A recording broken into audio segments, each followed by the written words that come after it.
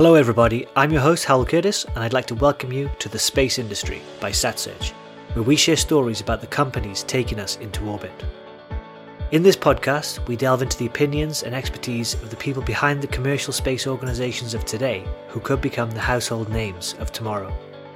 Before we get started with the episode, remember you can find out more information about the suppliers, products and innovations that are mentioned in this discussion on the global marketplace for space at satsearch.com. Hello there and welcome to the episode. Today I'm joined by Thomas and Antonio from German deployables company Deployables Cube. Deployables Cube creates actuators and deployable mechanisms and other similar technologies for a wide range of missions and a wide range of different form factors and application areas. So today we're going to talk a little bit about the use of deployable solar arrays, specifically for CubeSats. So Thomas, Antonio, thank you very much for being here today. Is there anything you'd like to add to that introduction? Yeah, we are very excited to also be in the podcast again. And it's a very perfect time for us because we just passed the MRR, the Manufacturer's Readiness Review of our big solar array, and now gearing up for the testing and then preparing the flight mission. So perfect timing. Yes, thank you very much. Yeah. Great, thank you. Well, we can get into hopefully some of those details. Firstly, I think I'd like to set the scene and ask what sort of bottlenecks do CubeSat teams face that make a case for using a high power deployable solar array solution, and maybe an overview of what sort of missions and teams do you see adopting such technology for their own uses? Yeah, the thing is with the new space transition, as I mentioned also in the other podcast, is that we are getting into building more and more satellites that have a standardized size, and therefore they can be launched cheaply, built cheaply within just a couple of weeks. But when we are going up into space, we normally need bigger structures. And one of these key areas is to have enough power for standard computers to run these advanced missions. One nice example is that's why we also are working on PowerCube is the need for power in communication.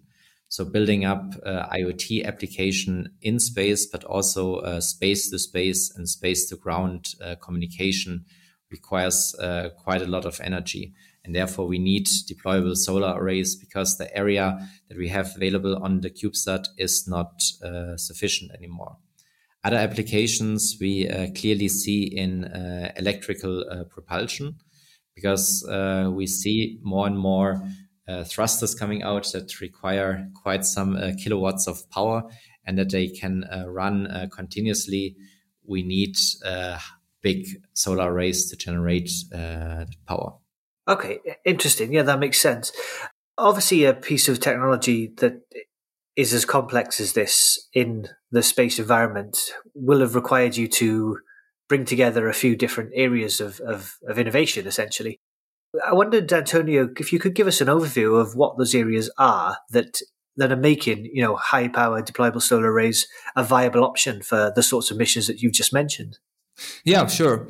So when we started working on our high-power solar array development, PowerCube, we quickly realized that conventional architectures weren't working for us because normally when you have, a standard off-the-shelf solar arrays for CubeSats, you end up with foldable panels that are injured together.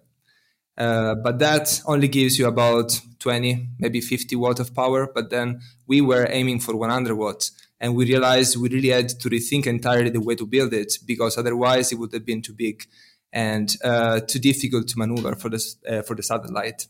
So we had, first of all, to use quite advanced deployable architectures. So instead of having these foldable panels in one dimension, we are using now origami structures. And using origamis, we can basically create an approximately square area and we can stow it in a cube. And in addition to that, we also needed advanced materials. So in particular, our solar array is self-supported by a carbon fiber reinforced structure where we are using a dual matrix composite. So basically, it's a type of structure that we can build all at once. So there are no mechanical articulations. And it's very rigid where the solar cells are mounted. And it's also very flexible along the folding pattern of the origami. And basically, by combining these two components, so origami architectures on one side and advanced composites on the other, we achieve very high packaging efficiency for our structure, which enables up to 100 watt or even more power on a simple 3U CubeSat. Brilliant. So advanced materials and an innovative method of storing and deploying them. Really interesting. And you mentioned the power rating there being, a lot higher than what is often produced by the solar panels in a CubeSat.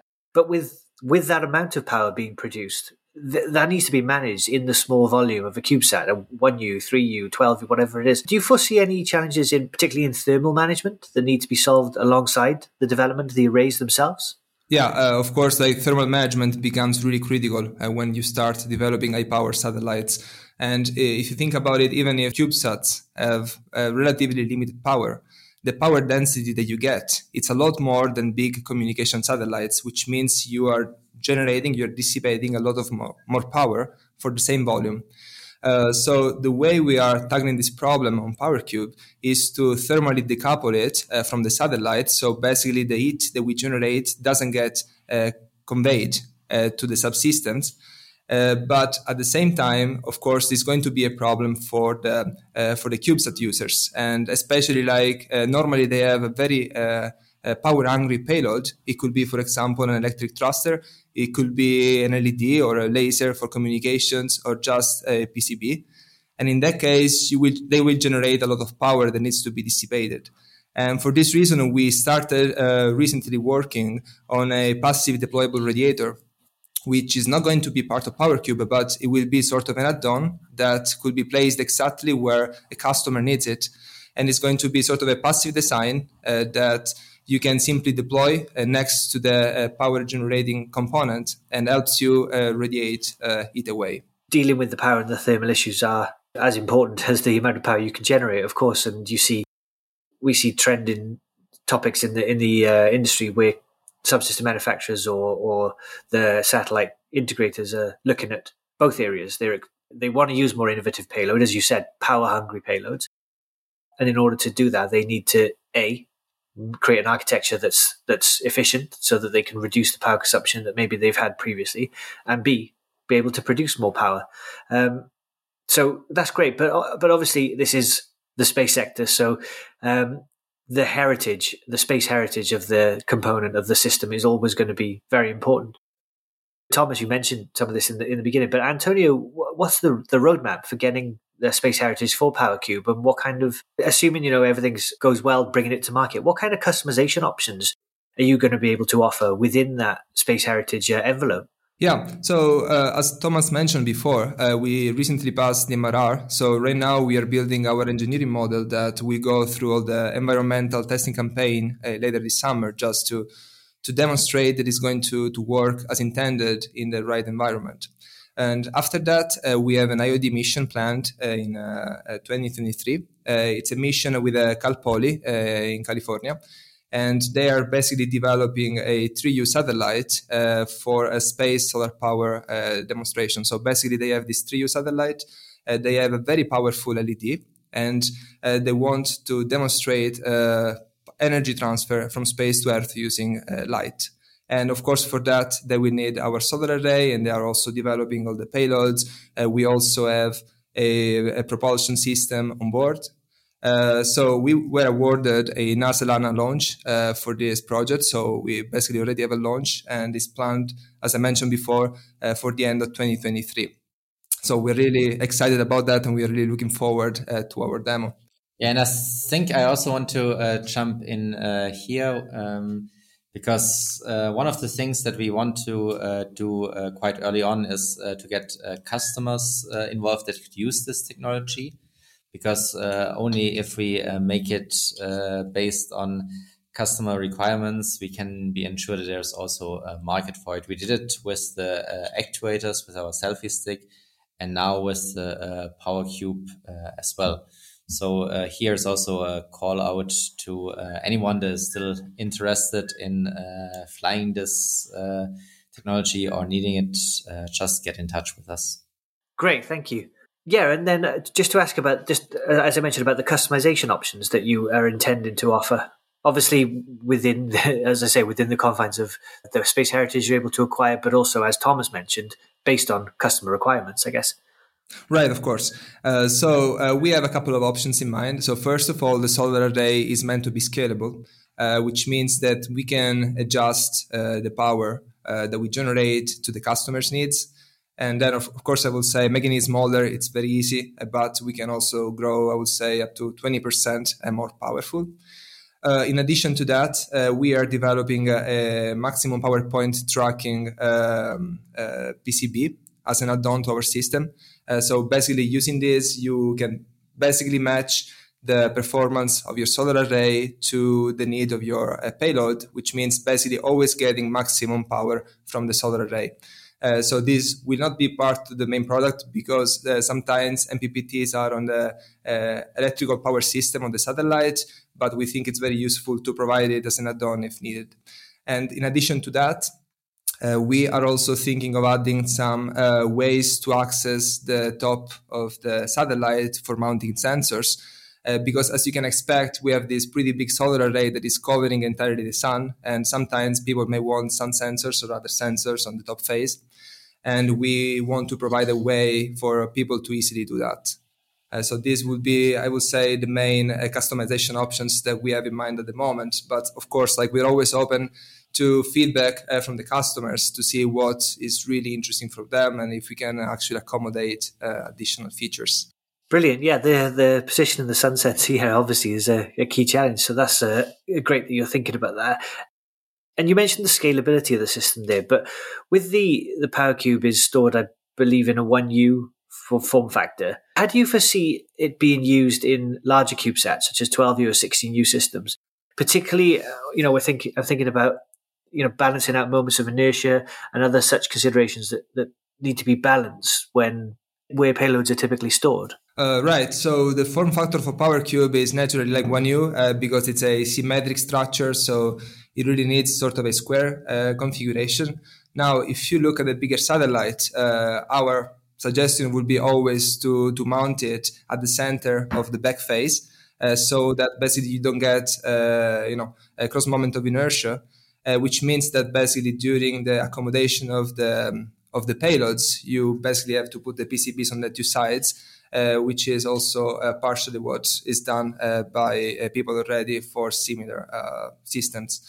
And this basically allows you to balance the moment of inertia. Also, you have to keep in mind that you have this large deployed area, which means that especially if you're flying in low Earth orbit, you basically get quite a bit of drag. And so it makes sense to have the solar array on the back face of the satellite so it gets naturally perpendicular to the velocity vector along your orbit. So it kind of stabilizes it and also in a way acts as a deorbiting device. I think that was most of the technical questions there. Just maybe a final question to Thomas first. Obviously, Antonio, feel free to share your thoughts too. But Thomas, what are you most excited about seeing happen in the industry in the next few years? I think DcubeD has been involved in a number of quite interesting missions, and there's a lot that you guys are working on because of the nature of the technology you create is quite, widely applicable potentially. And yeah, what's next for DcubeD itself? Yeah, I think it's the best time to be in the space industry right now, since the moon era in the 60s, because right now we see so much development all over the world. And what has been planned over the last years is now coming to its fruitful launch, because when you see how many companies are loaned here in Germany, in Europe, that are developing launchers that are having the possibility of bringing satellites cheaply into space, it will open up so many opportunities for in-orbit demonstration, for really exciting missions, be in low Earth orbit, going to the moon or going to Mars or deep space. And that's the exciting thing of being a component and subsystem supplier like DcubeD, because we are actually can be part of these exciting missions. So we're not building a constellation where we are just staying in low Earth orbit, but we are supporting the companies that are doing that. They are building up their IoT constellations, their Earth observation constellations.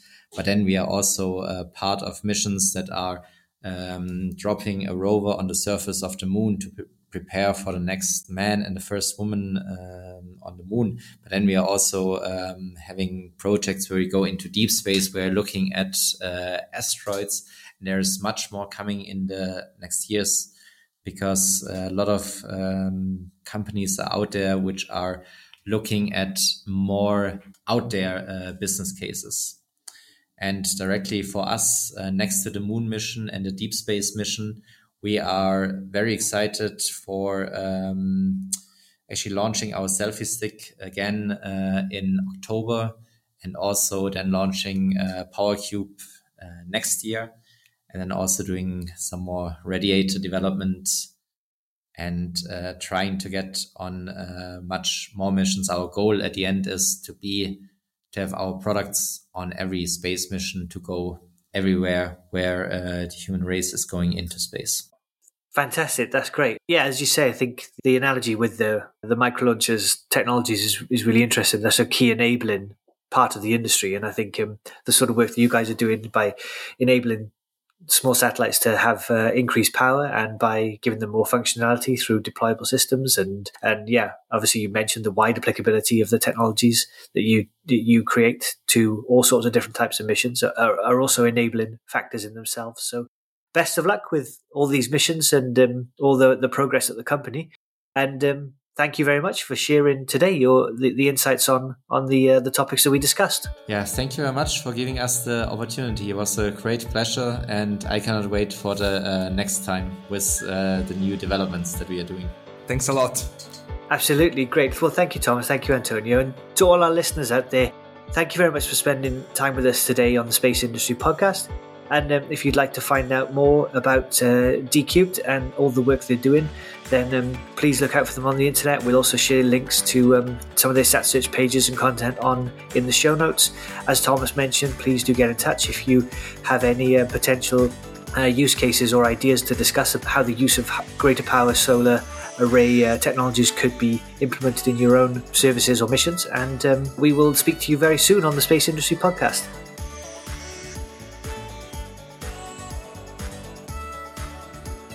Thank you for listening to this episode of The Space Industry by SatSearch. I hope you enjoyed today's story about one of the companies taking us into orbit.